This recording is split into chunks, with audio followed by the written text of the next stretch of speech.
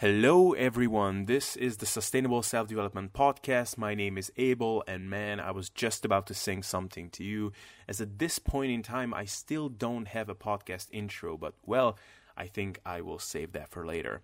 This time you are listening to, once again, one of my earlier episodes, and this is episode 8 of the SSD podcast. And this time I was talking to Andrea Jengle, who initially appeared on the web kind of in association with John Kiefer and the whole carb backloading and carb nite kind of themes. She herself got great results with those protocols and started using the She herself got great results with those protocols and have started using that with her clients. And then she actually became head coach for the coaching team of Body.io, which is the website founded by John Kiefer. And there they help people getting results with carb backloading and carb nite protocols. So that is how she became well known initially. However, after some time, she realized that there are many caveats and contextual issues with those protocols, carb backloading and carb nite, that were not emphasized enough, and she felt like she could not be true to what she believed should be preached to the public and continue working for this company. So she decided to go on her own, and now she is coaching and educating people in solo, and you can find her at andreajengle.com. In this episode, we talked about a variety of things, but primarily we discussed all the untold truths behind many of the low-carb and carb cycling kind of protocols, and we went really deep into many of the unrealistic expectations people have when trying these nutritional protocols. And I can definitely attest to this, and I think most of us can, that trying something like carb backloading or carb nite that promises us that we can really pig out on our favorite foods and we just need to do it at the right time sounds really incredibly appealing, but unfortunately, yet again, the laws of energy balance and the ugly reality of calories in versus calories out just refused to be defeated. So Andrea was really outspoken about all of this, which is something I greatly admire and appreciate, since at the time we recorded this interview, she was basically just out of Body.io. So kudos for her honesty, and we also touched on other topics such as how she approaches her nutrition and training during pregnancy. So if you're in that kind of situation or know someone who is in that kind of situation, it could definitely be useful. So I hope you will enjoy this episode. If you do, please leave a rating on iTunes to help this podcast grow. And you can also find this interview on YouTube if you just search for the keywords Andrea Jengle Abel.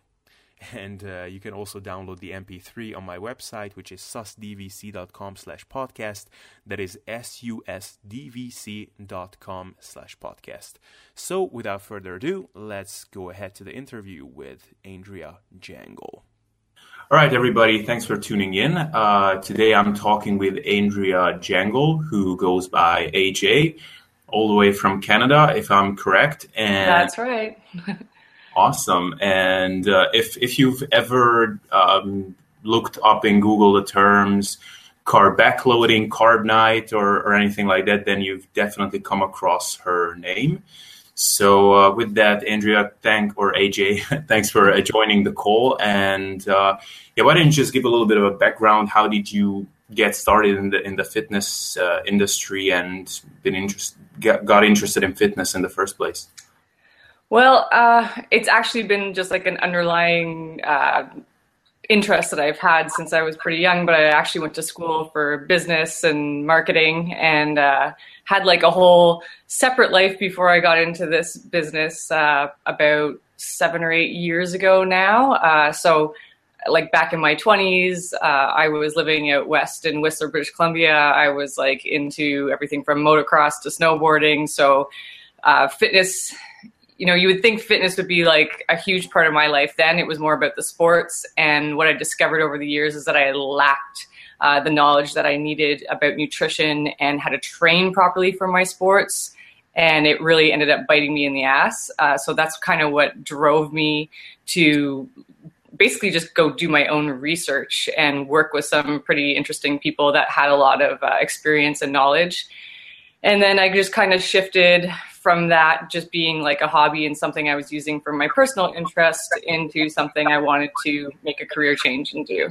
And I did that. I worked at everything from like small private studios to big box gyms downtown Toronto. And then eventually, in that process, I realized that, I loved working with people one-on-one in the gym, and I really had a passion for that. But the only people that were really getting results that I think like that I would be satisfied with are the people that took my nutrition advice, which was, when you're working in a gym with someone and they pay you almost nothing, you got about, 50% of the people will take on your nutrition advice, and the other, maybe it's less than that, and the other ones don't. I just really started to fall in love with that process and just wanted to focus on that. So that's what I did. I just started focusing on nutrition and just started slowly working online with people and sometimes not online, just helping them with their nutrition, helping them get results that way. And it just kind of all snowballed into, eventually working with Body.io with John Kiefer. You mentioned Carb Nite and Carb Backloading. He's the author of those diet books. I used his protocols for years with myself and clients. So I ended up working with him for a couple of years as his coaching manager. I'm no longer doing that. I'm on my own, but that's where I would say most of my experience with clients online came from. I was kind of, known in that world, and that just brought me tons of clients who were familiar with, any kind of carb cycling diet. And we worked through that together with myself and a team of coaches. Yeah. So I don't know. It's kind of a long story. Okay, no, that's awesome, and it actually will be interesting because right now I'm not a lot of the information will be new for me. So I'm genuinely interested in where you're standing in kind of your nutrition philosophies and everything. But I'm really really excited to talk about your kind of views on coaching and nutrition, because you've done a lot of podcasts in the apps. Well, whenever Kiefer disappeared from the podcast, you've done a lot of work there. And anytime you said something about your coaching experiences and nutrition experiences, every time I was like, oh, wow, I learned something new. So, cool. So with that, how did you, how did you kind of stumble into the whole idea of carb backloading and those kind of things, first of all? Oh, man. I always try to remember how that happened. I don't remember. So first of all, way back when in my own nutrition experiments, I had tinkered with a low-fat diet. And that really blew up in my face. I basically just did I kind of did an experiment, which you could call just if the average person, especially woman, were to go out and listen to the advice in a magazine and follow a diet, what would that look like? I kind of got a picture of that based on collecting information from people I was working with. You learn their beliefs and what they think and how they feel they should be eating. So I kind of just did a real low fat diet. It was low calorie. It didn't have any strategic refeeds. And I lost fat. I also lost a ton of muscle mass, and I became hypothyroid pretty quickly. And of course, realized that right away and reversed that. That was my real first, nutrition experiment with myself. And people thought, oh, you look great, because I was thin. I was probably the least athletic looking I'd ever looked. I was, wearing skinny jeans, and I could get my quads in the skinny jeans. So I guess some people find that look appealing. But I felt like crap. I was having issues with my health, and I wasn't strong. I was falling apart in the gym. So that was the first sense that, a low fat diet wasn't for me. And of course, I've always just had this belief that if I was going to coach people with nutrition, I really need to try these things for myself and see how to implement them, understanding that, different diet strategies work for different people. You always have to be open to that. I still want to experience them myself, because whatever diet protocol you're going to use, you're going to come up against things that are frustrating, or, how do you eat this way when you're on the road? Those kind of things, those practical experiences really help when you're trying to coach a client. So I can't remember exactly how I stumbled across Carb Nite, but I think it was just searching for, I didn't stumble across Carb Nite first. I stumbled across the Oh my gosh, I'm going to forget his name. Sorry, I'm pregnant, so I have pregnancy brain right now. I can't remember everything. But it's the anabolic diet, the original anabolic diet, which was Dr. DePasquale. Maybe I'm getting the name of the diet wrong, but it was like a it was a cyclical ketogenic diet, and it was 2 carb refeeds like every weekend. So the weekend you would probably refeed Saturday and Sunday. That was the first diet like that I kind of came across, and I used that. I just really noticed that it was really hard to get back on track after 2 days of carbing up in a row. I wasn't getting great results. So that's what led me to Carb.nite, or just, basically refining your carb refeed to 1 refeed per week. And that helped me. And then it just kind of hit the point where that wasn't really working for me anymore. I got into bike season. So not only was I weight training, I was biking, and I just knew I needed more carbs. And that led me to, using carb backloading with Carb.nite. If I was in a deficit trying to lose weight, I would use that as a refeed, and just tinkering with that for years. And I got down to the lowest body fat percentage I ever had. I had the best lab work I'd ever had. I felt amazing. I wasn't having any health issues. And basically that was, 2 years of really tinkering with those diets. Yeah. Right. So I guess when we look at these protocols, then I think they kind of, in terms of popularity and kind of reactions from, I guess, the media and other fitness authorities, I guess they had their ups and downs. So right now, how do you kind of see their application? What do you think about the state of these diets? So to speak? That's a great question. And that was a really hard thing for me when I, made the decision to start working with someone exclusively in the industry who's written diet books, was because I really still don't believe, and I never did, and I have never promoted that there's a one-size-fits-all nutrition protocol. I believe that everything comes back to the client. You have to do a lot of digging about the client's diet history, even their lifestyle, like their stress levels day to day, what things they're trying to battle with. It really has to be individualized. As far as Carb.nite and carb backloading, I can tell you that I've used those diet protocols to help most of the clients I've worked with, because a lot of them have come from I was actually fascinated how many women were on a strict long-term ketogenic diet that were coming to me for help. And they were running into a lot of health issues, and just adding a Carb.nite was helping overcome that. So I've experienced things like that. And then, I think that everything needs to be looked at on an individual basis. If I wanted to say, generally speaking, I think the average person does consume too much carbohydrate. So my strategy most of the time, and I'm not all the time, it also depends on what the person is willing to do, and what they can wrap their head around, because not everyone has the same knowledge about food and how to manipulate it. But in general, my favorite approach, and this is still my favorite approach, is to strip the carbs out of the diet to, somewhat minimum, 30 to 50 grams a day.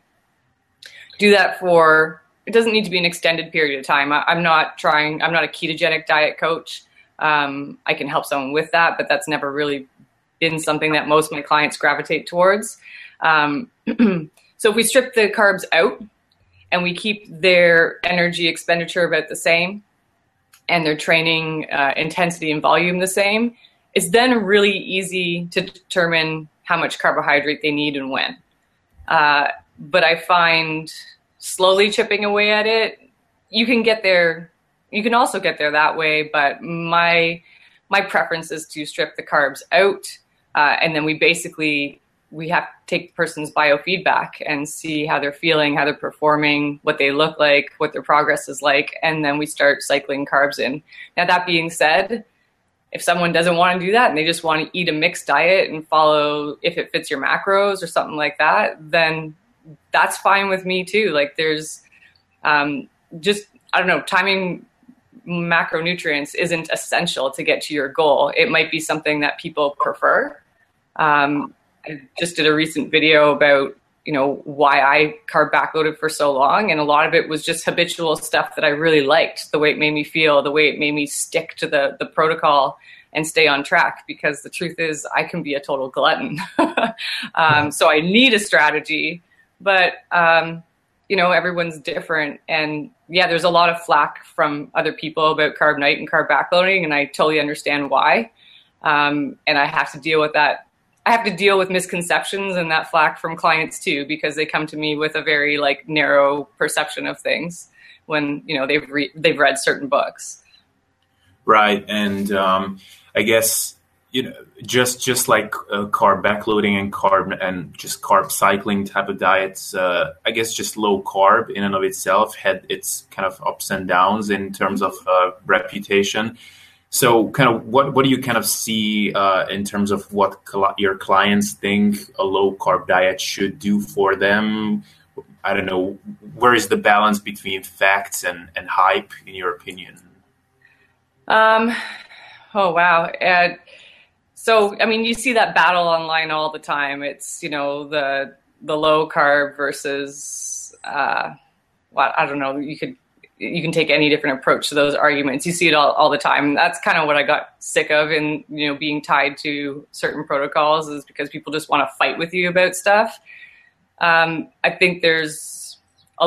think we're lacking tons of research for carb cycling diets. I don't think there's actually a lot of great research out there. There's some interesting research that's being done.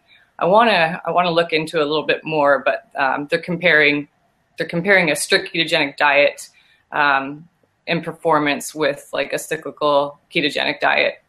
I haven't really seen that yet, but they look at such small things like just performance in a certain rep range. And it's it goes way beyond that. Women I work with who have they don't get their periods and on a ketogenic diet, and then you cycle in some carbs and they do. So it's these studies are helpful, but they don't answer all these questions, and they don't cover the broad spectrum. So there's all the arguments, and then there's the misconceptions. So the things I see, people think if you cut out carbs that calories don't matter. Right? Yeah. I was gonna talk specifically about that as well. Okay, good. So that's the biggest misconception, and some of that is it's out there in the low carb diet books that are out there, because I think to sell a diet book, and this is part of the reason I haven't been interested in writing my own book, but I don't know. They try to tempt people in with something you don't need to count calories, and people assume that means calories don't count, which is absolutely incorrect. Just I don't know, what's the other, there's so many common things. So if you cut out carbs, calories don't matter. That's absolutely not true, because I can tell you right now that 90% of the people that were using carb nite and carb backloading that would come to me for coaching, it was basically a calorie issue. They weren't getting results on their own, and it was a calorie issue. Right. The other thing is you can eat as much fat as you want, and I guess that falls under the same category. But I get women who are 130 pounds eating 250 grams of fat per day. Yeah. And and they sit there scratching their head wondering why they can't lose weight. I'm scratching my head wondering why they're not gaining weight rapidly. I find that fascinating. But maybe they haven't been doing that for months and months on end. Mm-hmm. But so that's another misconception. People think that, on something with a carb nite or any kind of diet refeed, that you can eat as much as you want and get away with it. It's in fact quite the opposite. You can be in a calorie deficit all week and eliminate any progress you could make by going way overboard on a refeed. Yeah. So, refeeds have to be strategic. Alex Navarro and I talked about a lot about on our old podcast, because that's a huge problem with cyclical ketogenic diets. People just tend to really overeat one night a week, and unfortunately, they'll just ping pong back and forth, 1 or 2 pounds every single week. Yeah, I've been there for sure. So have I. I made that mistake years ago too. And then there's just the fear of carbohydrate that I see all the time, and that's probably one of more frustrating things about what I do is when you see someone who genuinely wants to take your advice, but emotionally they're trapped. And, there's some body dysmorphia and impossible eating disorder that's underlying. And they really genuinely want to take your advice and add more carbs into their diet. And I see this all the time, but they can't. They break down. The thought of eating more carbs will actually put them in a total anxiety mode, and they start stressing out. And I've seen people in tears at the fact of having a high carb meal. Wow. And unfortunately, I think any coach and client in that situation, if your coach, and I'm not qualified to deal with eating disorders, that's where the scope of our practice is really it's beyond us.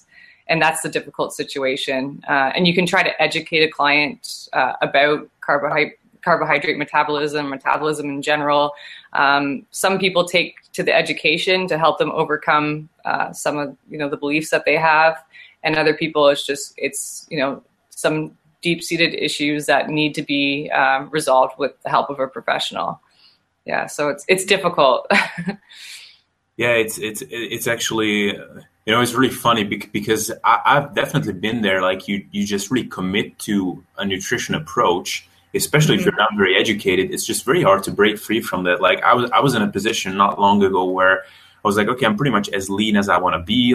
I can experiment a little bit, and I tried just kind of a high carb diet. I just went high carbs, moderate fat, and I just told myself that I'm going to crash in the middle of the afternoon. It's no way I'm not going to crash. And I didn't crash, but I started almost rationalize it that I'm getting this wrong. I must be crashing because I ate carbs. I don't know. Do you but I want to get back to, you mentioned that initially you were on a low fat, high carb diet and you lost a ton of muscle mass. Now, do you think that there is a time and place for that kind of nutrition approach for someone? An extremely low-fat diet is not something I would really put any of my clients on. There should be at least an essential amount of fat that to help just with hormone production. It's the diet that I resort to the least. Right. And with the coaches I've worked with, they mostly feel the same. And I think sometimes what they do, and I don't coach anyone for stage prep or anything like that for bikini or fitness, but I do know that some of those coaches will really start to taper off the fat towards the show. But the last thing you want to be doing is having someone on a low carb and low fat diet. Oh, yeah. Yeah. So, you got to look at the balance of your macros. People think that carb backloading is super, super high fat. That's not necessarily true at all. If you look at my macros, they're very much a mixed macronutrient diet. The only thing that would be different that I do would be timing my carbs in the evening. Right. But when you look at my my macros for the day, it's a mixed diet. Right. Okay, so how mixed are we speaking of right now? Just out of curiosity. Honestly, my sweet spot is that 33% split across the board.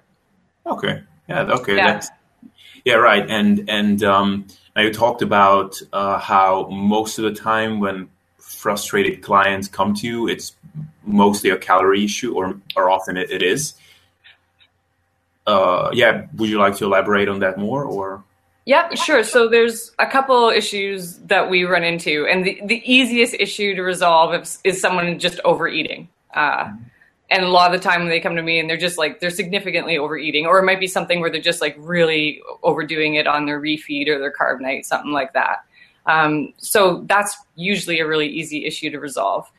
I take a really detailed assessment for my clients that includes tracking their calories and macros where they are right now before they get my help, because I want to see how they're eating. So overeating is usually the easiest thing to help them with. Undereating is a different story. And this is why I think it's so important to collect this data from each client, because I never, ever want to just assume that everyone's overeating, because it's definitely not the case. So if you find that someone is not losing weight and they're severely under eating, then you got to start really picking away at, like, how long have they been eating this way? There's usually other things that surface during that process, but then normally what that involves is creeping calories back up to what would be a reasonable maintenance level for that person, sustaining that for a while, trying to focus on their health, making sure that they're in the gym for the right reasons, not there just always trying to burn calories and do cardio, but weight training, trying to build some lean muscle mass. And then after you've done that for a while, then you can start dieting down again. But some women get to that point and they just start building muscle and getting that shape that they want. And they realize, well, I didn't really need to keep dieting down. I just needed some muscle definition to have that look I wanted. So, in that scenario, you really have to, stop the client and say, I'm not dieting you down right now. You're already eating way too little. And this goes back to what you're saying about, like, weird things that people believe. One of the things that, a lot of people vent about online is this whole, you need to eat more to lose weight. Yeah. So I get women all the time who are like, oh, I climb my calories to 1,800 and then I climb them to 2,000 and then I climb them to 2,200 and I'm not losing weight. I'm actually getting heavier, but it must just be muscle mass. Like, I hear this all the time because they're trapped in that eat more to lose weight. And I think and I want to hear maybe your take on this, but I think people are confusing. You need to have a healthy metabolism, not a suppressed metabolism that you've been, under eating for possibly years. You need to have a healthy metabolism and possibly eat more before you can start, losing weight again. And that, again, is going to come from building that up, like I was talking about, and then slowly chipping away. Is that something that you experience?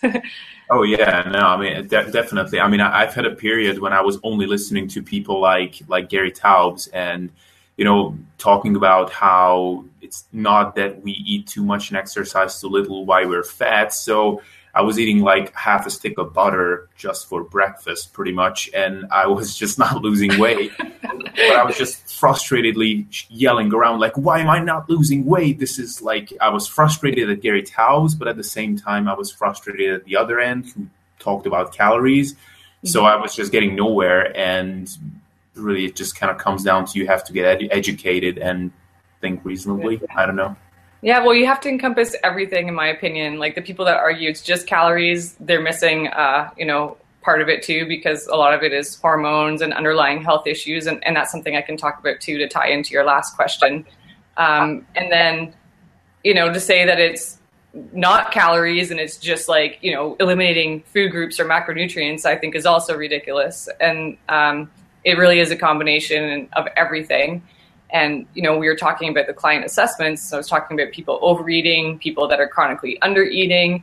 And the other thing that I think is one of my, I don't know, we'll call it specialties, but just something that I really enjoy doing because I had to do this repeatedly a couple of times with my own health. And I do it all the time for my friends and family, is troubleshooting. You can troubleshoot your diet and eat a certain way. And if you're being consistent and following the guidelines and it should be working there and nothing is happening, there could be underlying issues. So we have to really look at everything as far as symptoms of, like, maybe hypothyroid. A lot of women have Hashimoto's hypothyroid. So then, you would still have guidelines for them, but they would be tailored to whatever it is that they are going through or trying to recover from. So in my opinion, if you don't fix the health issue first, the fat loss is probably just going to, if you're always striving for fat loss, it's probably just going to make the issue worse.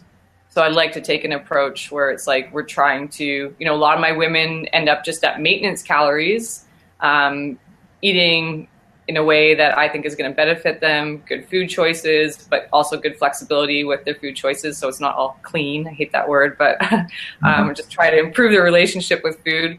But, spend a lot of time in maintenance and focus on your health and focus on your habits and focus on your sleep and your stress and your mindset. And then get on top of that. A lot of women, I think, when you're in that situation, you're stressed out, you tend to overeat, and then things snowball out of control. So that maintenance calories and just focusing on those things is like a go-to with a lot of people. Right. Okay. So I guess to just put a point on that calorie component of this interview. So what do you generally like? What do you do for yourself in terms of tracking? I think I've heard you mention that you don't like calorie counting. So what do you do for yourself, and what do you advise for people in that regard? Well, I advise you to find something you like. And I don't advise tracking calories all the time. But at some point, there needs to be some accountability if you really want to find out what's going on. Otherwise, we're just guessing. Like I've consulted with clients who just don't want to do any tracking. And I just have to be honest with them. Well, we can get so far, but unless we're willing to really look at the numbers and analyze that, we might come up against just a real plateau that we can't break. So a lot of people like MyFitnessPal because it's got a great database. It gives you the essentials of what you need to know. Then you got like the people who want to like pick everything apart. And I'm trying to remember some of the calorie calculators right now, but there's several that will give you like all your vitamin breakdown and all your micronutrient breakdown. That is something that some people like all that data and information. And I've met people who they come to me and they're proud. They're like, I've tracked the last 200 days. That would just drive me absolutely crazy. I'm not saying that that's healthy. I think a lot of those people, I usually try to get them to track less because eventually when you dig a little deeper, you realize that they're pretty stressed out people. So you try to relieve whatever kind of stress. Even they think it helps them, but I'm not convinced that that's a good thing. So for me, to get my macros down, I really had to use MyFitnessPal. Now, I should actually just backtrack for a second and say that nothing is ever perfect. There is no such thing as perfect. My clients and myself, we aim for ranges of macronutrients. So, coming within 5 to 10 plus or minus in that range will put you somewhere where you should be. There's going to be days where you just don't hit it, and that's just life. So I'm not in the mindset that you can like meticulously enter this data and that's even going to be accurate, even if you look at when you cook 4 ounces of food, and some people drain the fat from their bacon, and then some people put their eggs in it and cook it and ingest it, right? So all these variables make a difference. So I'm not of the belief that we can control every single gram, nor do I try to do that, but you need to have some accountability. My favorite tracking technique has actually been something pretty simple. I make sure I buy food that I know, I know how much it weighs, or I know the portion sizes and how many grams of fat and protein or whatever are in those portion sizes. And I just do a tally. I've done it super simple where I just have a little notepad. If I'm taking a couple of, eggs and maybe some breakfast sausage, whatever, out of a package and cooking that in the morning, I just look on the package. It's pretty easy to see your macros right there. And I just tally it meal by meal. And when I was really doing my body recomp and dieting down, there wasn't a huge variety in my food day to day. I've seen people who diet and eat the same thing every day, and it wasn't like that. But I was buying stuff that I knew the portion size and the nutrition breakdown in the back was accurate. And that just really helped me simplify it.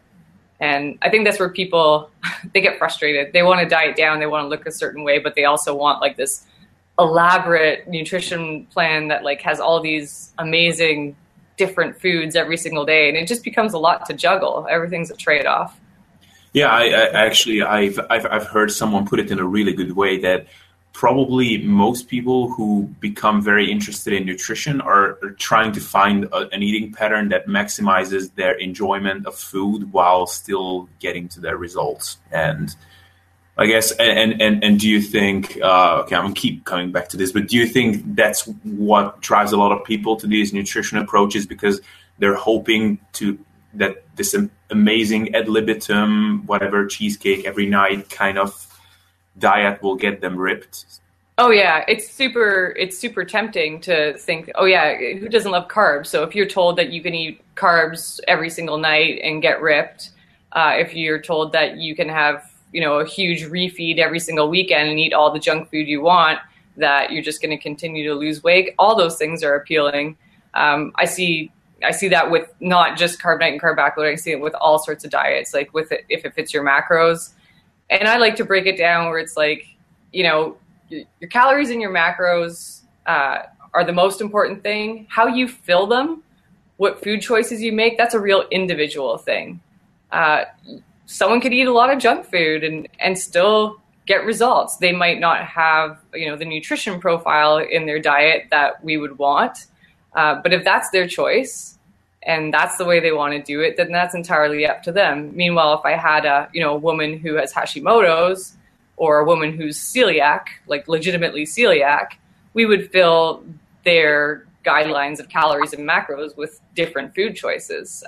In some cases, to help their condition, right? And make sure it doesn't worsen it. So that's where the food choices, to me, food choices and, calories and macros are two totally separate issues. You need to customize both. And, if you're dealing with food issues, food preferences, you fill your calories and macros with whatever you want.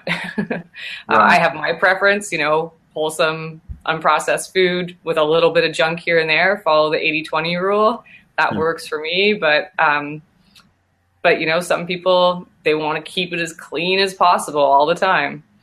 I don't know. Those people, I don't know. What do you like? Do you like... Personally, actually, I think like I toyed around with the if it fits your macros, fit in a little bit of junk kind of thing.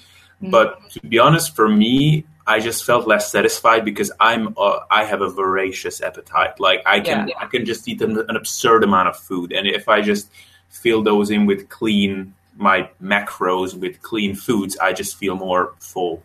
Like even in a caloric surplus, I have to feel pretty full. Yeah, I'm very, very similar to that. I can eat a lot of food. I have the tendency, like years ago, I just overeat. I'm half Italian. Like we overeat as just part of our culture. But same thing for me. It's food volume. People don't pay attention to food volume a lot of the time. So, a big bowl of rice is going to have a lot more volume, less calories than a tiny sliver of cheesecake that's loaded with nuts and caramel and all that kind of stuff. And I find that's another big mistake on a low-carb diet. People cut out all the leafy greens, and a low-carb diet doesn't have a lot of volume to it because, fat calories are so condensed. And that in itself can make people feel hungry all the time. I don't do well, even on a ketogenic diet. I don't know about you. I'm starving. I am not one of those people. I know it's a small percentage of us, but even if I'm strict ketogenic, I'm hungry. Yeah, me too. Yeah. I don't have that luxury of being one of those people that, I'm ketogenic and I'm never hungry.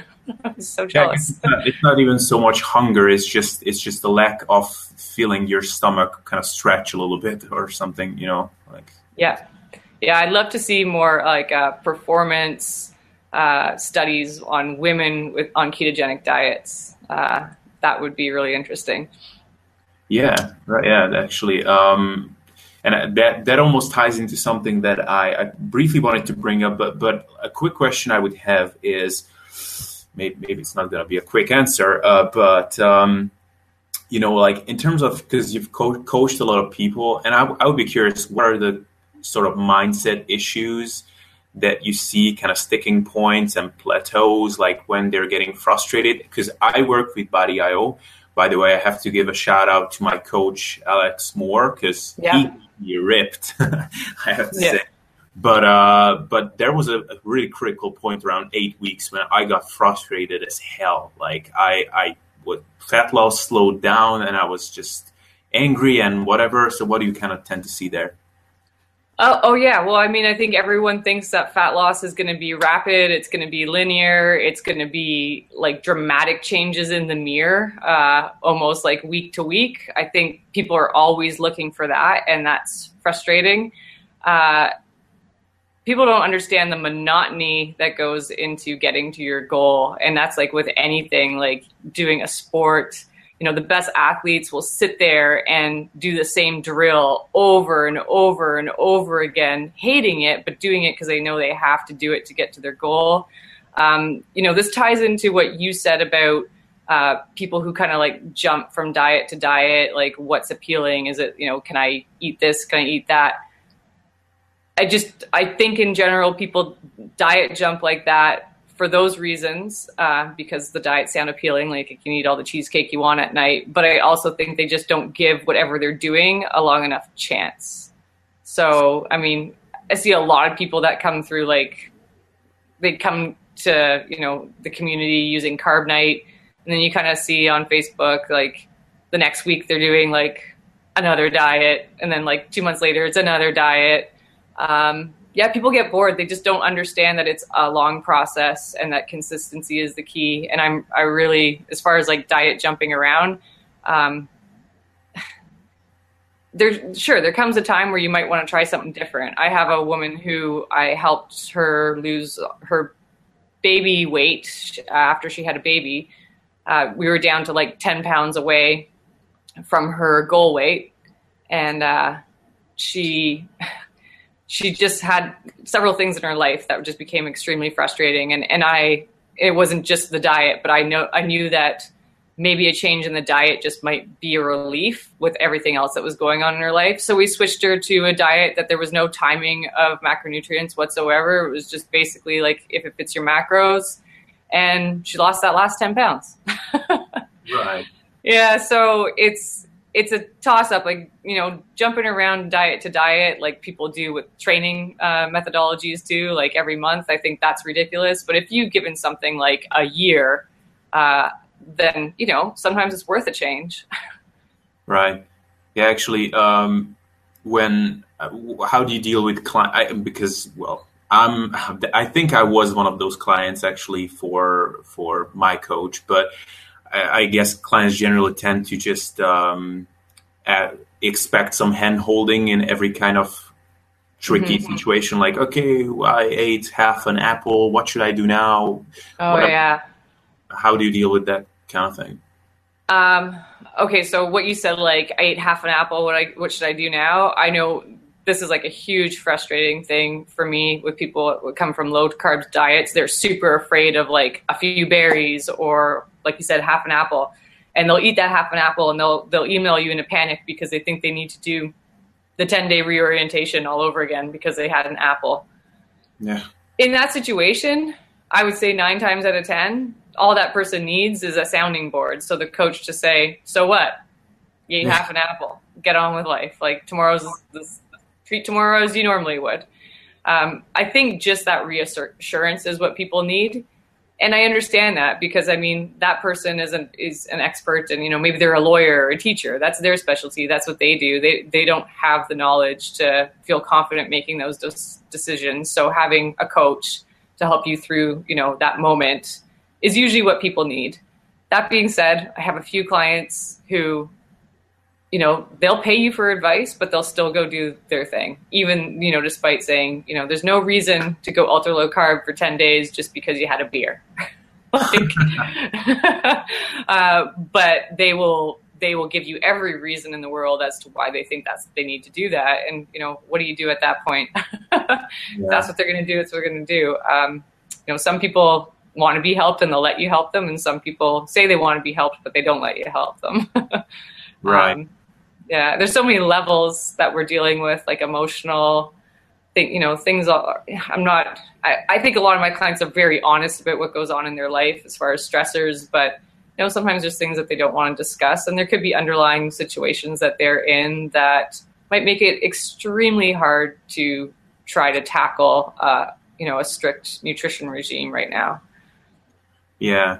And I think for most people, I think generally a coach is primarily there to kind of just get you stick to something, like to just get all the question marks out of the equation, because just people for themselves, they just always think that some very unique special rules apply for them. Totally agree. And that's kind of like, maybe if they didn't have a coach, they would jump ship to a new diet, like when you're stalling a little bit, they would jump ship and go to a new diet. But it's nice when they have a coach because, I'm just like, so you're stalling a little bit, let's just give it some time. Like there's no reason right now to change anything. And sometimes that's all people need to hear. And then there's other people who, they just want to do whatever they want to do and they're going to do that. Right.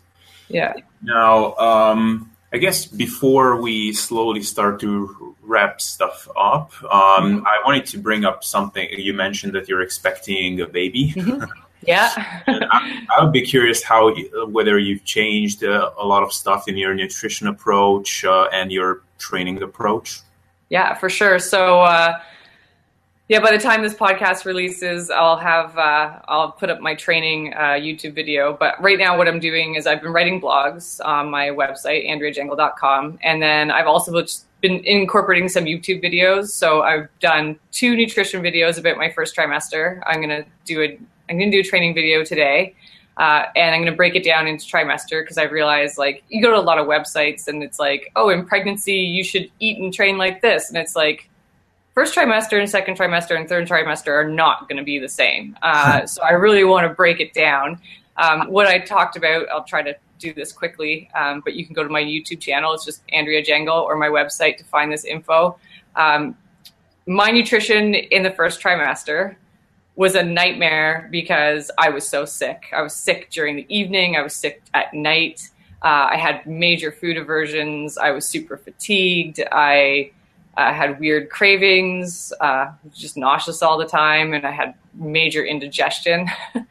So all these things made it, it's interesting. I think most people would consider me someone that has my nutrition on point, and I'd agree with that. And so what a good experiment to throw all this at me and see if I could do it. And no, I couldn't. I'm here to tell you, I could not eat the way I used to eat for various reasons. Even simply as backloading my carbs at night, it would just make me ill. Because I didn't have morning sickness, I was sick at night in the evening. And the last thing I actually wanted was high glycemic carbs. It was one of my major food aversions. Anything that would spike my blood sugar like that just made me feel sick. So, there was physical reasons I couldn't eat like that. But this is something I, pointed out in my video, which was, so in your first trimester, your calorie needs are pretty much just your maintenance needs. There's no excessive calories that you need to really worry about. You're also so tired that you can't train, and your regular daily expenditure is just not the same. I was napping for a couple of hours every day. I was going to sleep very early.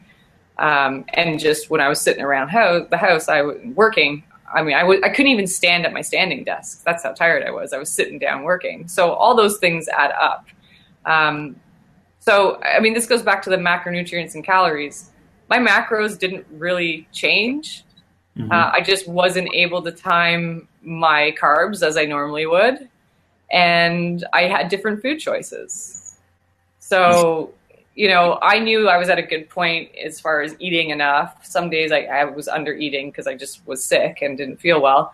But I knew where my calories kind of should be at. I knew where my macros should be at. I was basically hitting those macros. I was just using different foods, and there was no timing of macronutrients. So I was like, if it fits your macros. That's right. The way I looked at it, right? I don't want to make this sound like I'm worrying about my body composition right now, because that would sound really, really bad. I'm not, but I can tell you that switch, it didn't have any negative effect on, the way I looked or anything like that. And I'm pregnant. So I think, I was thinking about this when I was doing the videos. Women who are so, tunnel vision about the way they eat and hung up on, a low carb diet, man, it's going to be scary if you are pregnant and you have to make these changes. Luckily, I knew, because I manipulated my diet so much in the past, that it wasn't really going to matter. It was, as long as I was eating enough and trying to get in my nutrients that I needed, that was the most important thing. And I can see how that would cause a lot of anxiety for someone who's followed a really, really strict diet regime and, has a very narrow view on things. And that's a lot of anxiety to deal with in your first trimester because there's a lot going on. So, my training, I haven't done that video yet, but, my sleep was messed up because of being sick, and I wasn't able to eat as much as I wanted to, and just hormones. So I had to auto-regulate my training significantly. There was major changes. My strength was good. I just did not have the endurance. And now in my second trimester, that my body's changed a little bit more. It's interesting. I have all the energy in the world, but I don't feel 100% safe lifting the weights I used to be able to lift for like the big lifts. Mm-hmm. So I feel like in my second trimester, I'm only 15 and a half weeks right now, but I feel that that's going to be the major focus, is changing my training a little bit. And my nutrition is kind of the way it used to be before. My nutrition right now in my second trimester is naturally resorting to what would be kind of like a carb backloading in a calorie surplus. Right. So to build muscle, because I need about 200, 300 calories more per day. So I'm familiar with that, which is nice, because I'm familiar with that when I've had periods of wanting to build muscle mass. So that's, the food aversions, the sickness, everything is gone in the second trimester. So I'm resorting more to that. But that being said, if I have a day where I want to have carbs for lunch, I have carbs for lunch. I think your mindset really has to change when you're pregnant, and it's not about, meticulous nutrition strategies. It's about how you feel, making sure you're getting enough nutrients and calories to support your pregnancy. Yeah. Right. Okay, that's all right. And do you have already like plans what you will what nutrition you will advise your little one once kind of old enough on their own? Yeah, I think I don't want to make food a thing. I want to fill the food, I want to fill the fridge and the cupboards with food that is nutrient dense, not highly processed. And I want my kid to be able to go to the fridge or the cupboard and pick anything they want to eat and know that they're getting good nutrition. I won't be putting them on any kind of specific nutrition plan. That being said, there will be time for some treats. And, should my child develop any kind of condition or sickness where it can be healed with some kind of nutrition protocol, then I would totally take that approach. But I'm not going to have like a super limited thing about food. I actually don't even really want to talk about diet in front of my kids or anything like that. I see so many adults with these like crazy impressions and weird hang-ups about food that I really want to try to avoid that. That is a priority. Should be interesting being, what do you do, Mom? Well, help people lose weight. Oh, okay. So, it should be interesting, but I really want to, Chelsea, who is also a Body IO coach, she's a mother of two. We did a podcast with her on her body about her approach. And it's very much like that. The food, the house is full of food that they can eat whenever they want, because it's all nutritious. And then once in a while, there's some treats. And that's kind of the way I am with my day to day. So it shouldn't really be too much of a change. Right. Yeah, no, I love that answer. And, I think that's what ultimately the route everybody should take, because I find myself already like, I wouldn't say stressing about thinking about like, okay, if in 15 years I will have a kid, what will I, feed?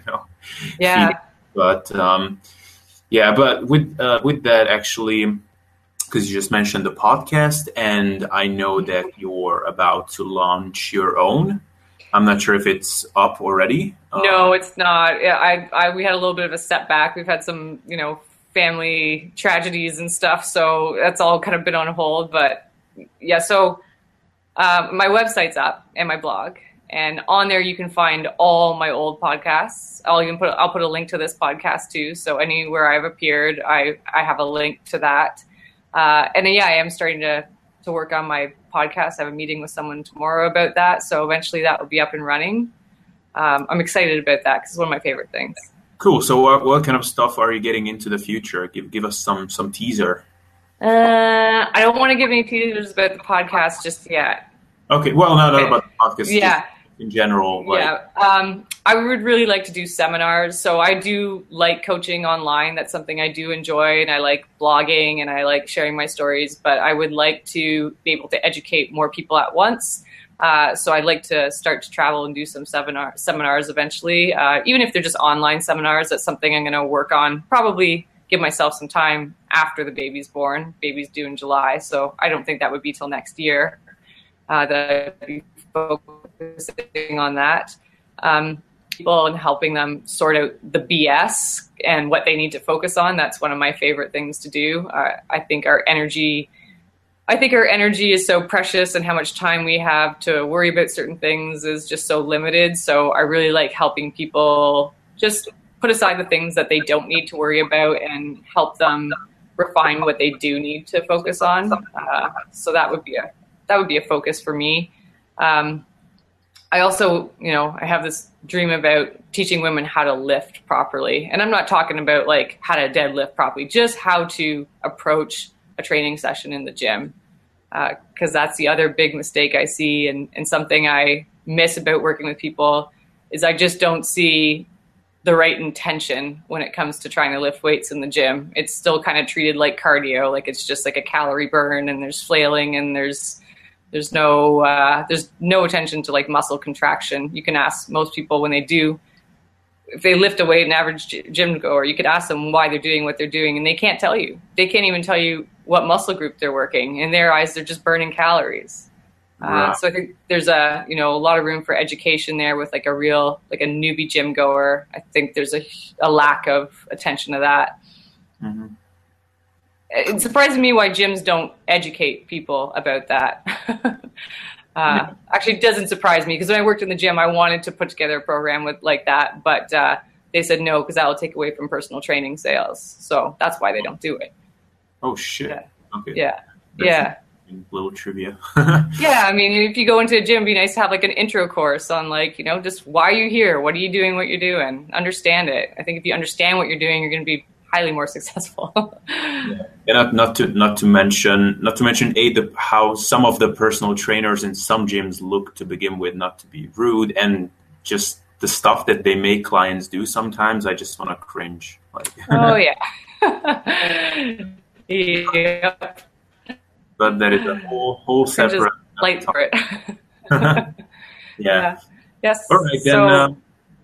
Then where can people find you, and what links are so my website is andreajengle.com, AndreaJengle.com. I'm on Instagram under my name also, and Twitter and Facebook under my name, nothing fancy. And you can find me there. I'm trying to tweet more. I dislike Twitter out of all of the social media things. That's the one I hate the most. But I'm starting to learn to like it a little bit more. And hopefully I'll have my podcast on. Everything will be on my website. So if you follow me on Facebook or Instagram or my website, you'll get updates. Cool. All right, AJ, thanks so much for taking the time. It was we talked just about an hour. So thanks a lot for your time. Thanks for having me. Yeah, it was very informative, and thanks everybody for tuning in, and I will see you next time. All right, guys, I hope you enjoyed this podcast. Like I said, some real valuable information was shared on this episode. I really enjoyed talking to AJ. She's a real chill person, and it was really fun talking to her. So I hope you liked it too. If so, again, please leave a rating on iTunes and stay tuned, because I upload a new episode every week. But at this point in time, actually, it's more like 4 or 5 episodes a week because I'm still uploading older episodes. So in the future, more cool interviews with the most successful people in the fitness field and in other fields will be featured on this show. So you definitely do not want to miss out on that. So guys, thank you so much for listening, and see you next time.